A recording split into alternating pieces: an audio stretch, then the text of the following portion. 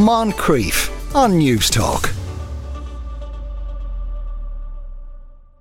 Now, the original Tetris game will turn 40 this year, but only yesterday did a human manage to actually complete it. And that was a 13-year-old boy in Oklahoma, employing a particular set of hand skills, it must be said, in order to cope with the speed of the falling blocks. Elaine Burke is the host of the podcast For Tech's Sake, and she is joining me in the studio now. Elaine, how are you? I'm good. How are you? The Tetris game, I thought it was less old, because I kind of remember this handset of it from around, which I think was 1989, wasn't it? But it predates that. Yeah, there's an even earlier version of it from 1984. So they're going to be celebrating their 40th birthday this year. They're very happy with all this attention they're getting now today with this news from Oklahoma.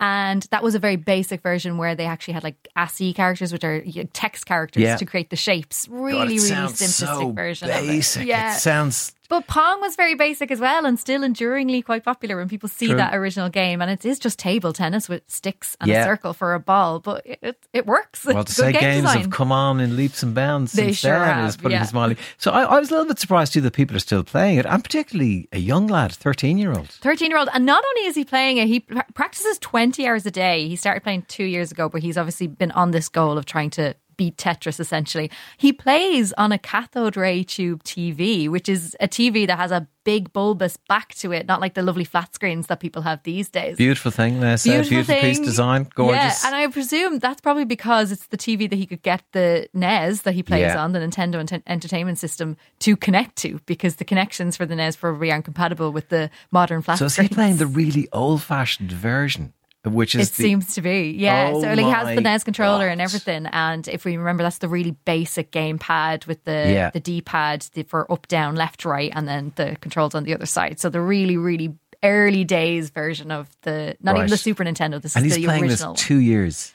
Only playing it 2 years, yeah. And he is now, from what we know, the only person to ever have beaten the game. Like an AI has beaten the game, a bot has beaten the game, but a person hasn't up until now. So they developed the AI to beat the bot. And I was kind of amazed by this because it was finding so many different levels to the game. This is what's really interesting, is these extremes of the game have actually pushed the game beyond what it was designed to do. So if you even see when Willis, the kid that we're talking about, Willis Gibson, when he's playing, you can actually see his score has stopped changing because he's gone so far into the game that it can't count beyond the 999,999 that it's reached as a max, and it's just stopped counting his score. It stopped counting the lines that he is, well, it's still counting them, but it's counting them differently, the lines that he's achieved. Yeah. So it counts the lines that you get a full line across in Tetris, and his lines say F10 by the end of the game because it was counting up to a certain number, 999, and then it goes A1, 2, 3, and then he was getting up to F10, which is around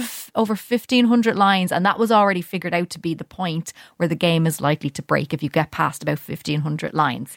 And they'd figured that out with the AI bot, had they? Exactly, yeah. And I think they suspected it otherwise, but the bot kind of proved that that's the point that you can get to. That's literally the end of the game. You cannot go past it because the game actually starts to crash. It can't compute the levels that you're pushing it to any longer. Fantastic. That's real killing it, isn't it? That's proper stuff, yeah. And when they were doing the AI bot, they were finding there were levels up to like 270 or 240 or something. That's a really high number. But he was able to finish it in a smaller number of levels, wasn't he? It just looks like that again because they're pushing the game to the limit. So it's only meant to go up to level 29. And a long time ago, gamers figured out hacks that could increase the levels that you could get to. They even figured out how to start on later levels. There is something built into the game where you can start on maybe level 9 or something like that, but they figured out how to start on level 19, and it's all just through fiddling with the game and figuring out these hacks and things. So he even starts his game, I believe, on level 19, so he starts at a pretty high speed and he finishes on level 29, where he's actually progressed to level 157 is what the reporting says,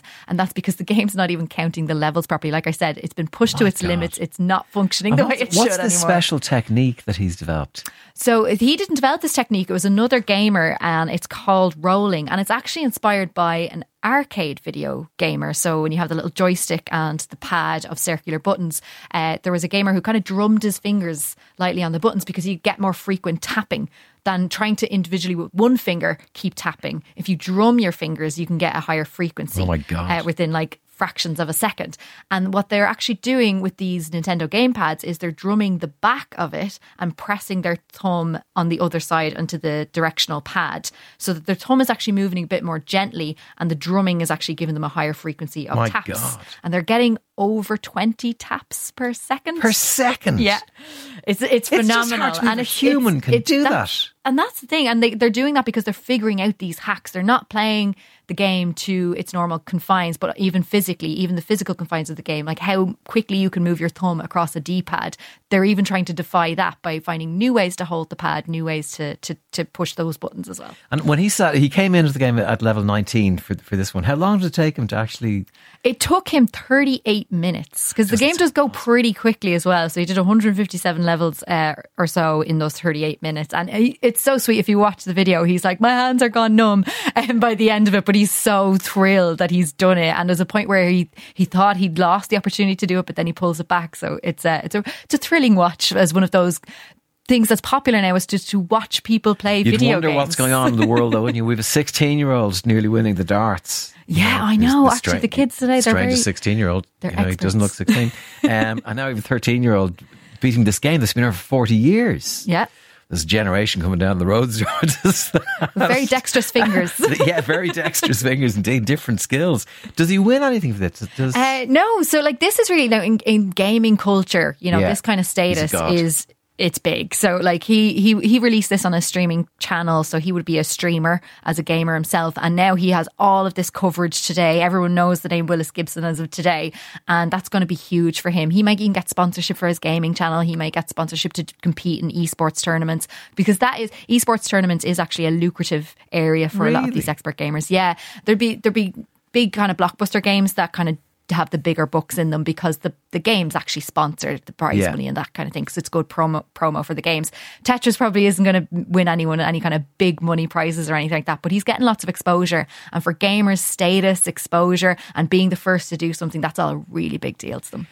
Will he start to get a following now as well? Is that another part? Because I know that my kids watch gamers playing games. Yeah. Is that kind of world? That's huge. This whole idea of watching people playing games, that's why he has this kind of picture-in-picture of, you can see his screen and you can see his reaction. The reason why we have that video is because he had one of those video streaming setups capturing his gameplay and his reactions while playing the game. And I know kids who watch these things for hours upon end. I saw someone joke about it on Twitter before, as it's that the pastime that we all thought was the worst thing to do at Christmas, which was watching your cousin play the video games and you waiting your turn. That's something that kids just love to do now. Yes, they're very entertaining. I've watched it over their shoulders, and you learn a lot as well of how to do different techniques and how to. I've watched them sometimes when I'm stuck on 11 on a certain game and I can't figure it out, and I'll watch someone else do it so I can find my way out of there. Yeah, I was watching a football match, and my daughter said to me, how many are at this? And it was something like 60,000. And she said 1.2 million watching this stream of people watching, playing. So different level. Yeah. That could be the world he gets into now.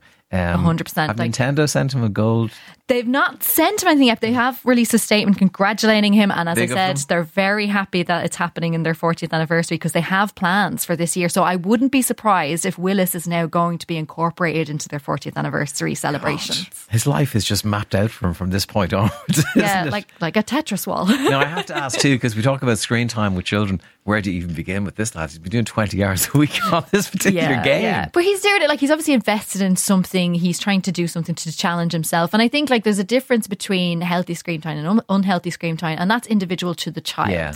So that's what all child psychotherapists and experts in this area will say. It's not that all screen time is bad, and it depends on what they're doing. Now, this could be seen as something obsessive, but he's achieved something with it, and he's probably going to make a career now out of being involved in gaming. If he was kicking a football against a wall for 20 hours a week, people wouldn't judge him so much, and if he made a career out of that, and if he became like a young footballer, so you really have to be a bit more informed. Did you say good screen time and bad screen time? Yeah, and like I said, what they're doing, so people worry sometimes about the strain that gamers might get on their thumbs. They're actually coming up with these hacks like the rolling technique to try and alleviate that strain. So they are conscious enough about the things that they're doing.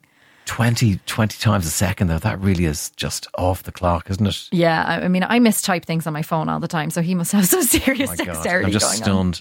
So the game he's playing is not the little handheld thing that was there in... It's not the Game Boy version, and it's not that really old version. Game Boy version, it's the one this that I NES knew. version, and that NES 1989 version of Tetris is very popular in this gaming world because it's something that they can get their hands on. You can try and get a NES on like eBay or secondhand somewhere. And yeah, there's a lot of people into these classic games. We did talk about how the games have changed, and The Last of Us is a computer game. It's hard to believe by comparison to this. It's so sophisticated and it's so storytelling. Yeah, The Last of Us is a great example of how far along game storytelling has come. Like, they do hire people with film and TV backgrounds who are experienced in script writing. They hire professional voice actors to really bring life to these games. And Last of Us was renowned for that quality, and we can see that now replicated in the TV version of it, which has been celebrated by fans of the game and people who are completely new to it. You just would have thought when stuff like The Last of Us comes around that the Tetris things get put down. But obviously we are completely wrong. There's something beautiful to very simple, brilliant game design. Even a game like Wordle that smashed the scene there recently, that's a very simple game design, but it's very well made. Yeah, it is, totally. Elaine, thank you very much for that. Elaine Burke, the host of For Tech's Sake Forecast. Moncrief, weekdays at 2 p.m. on News Talk.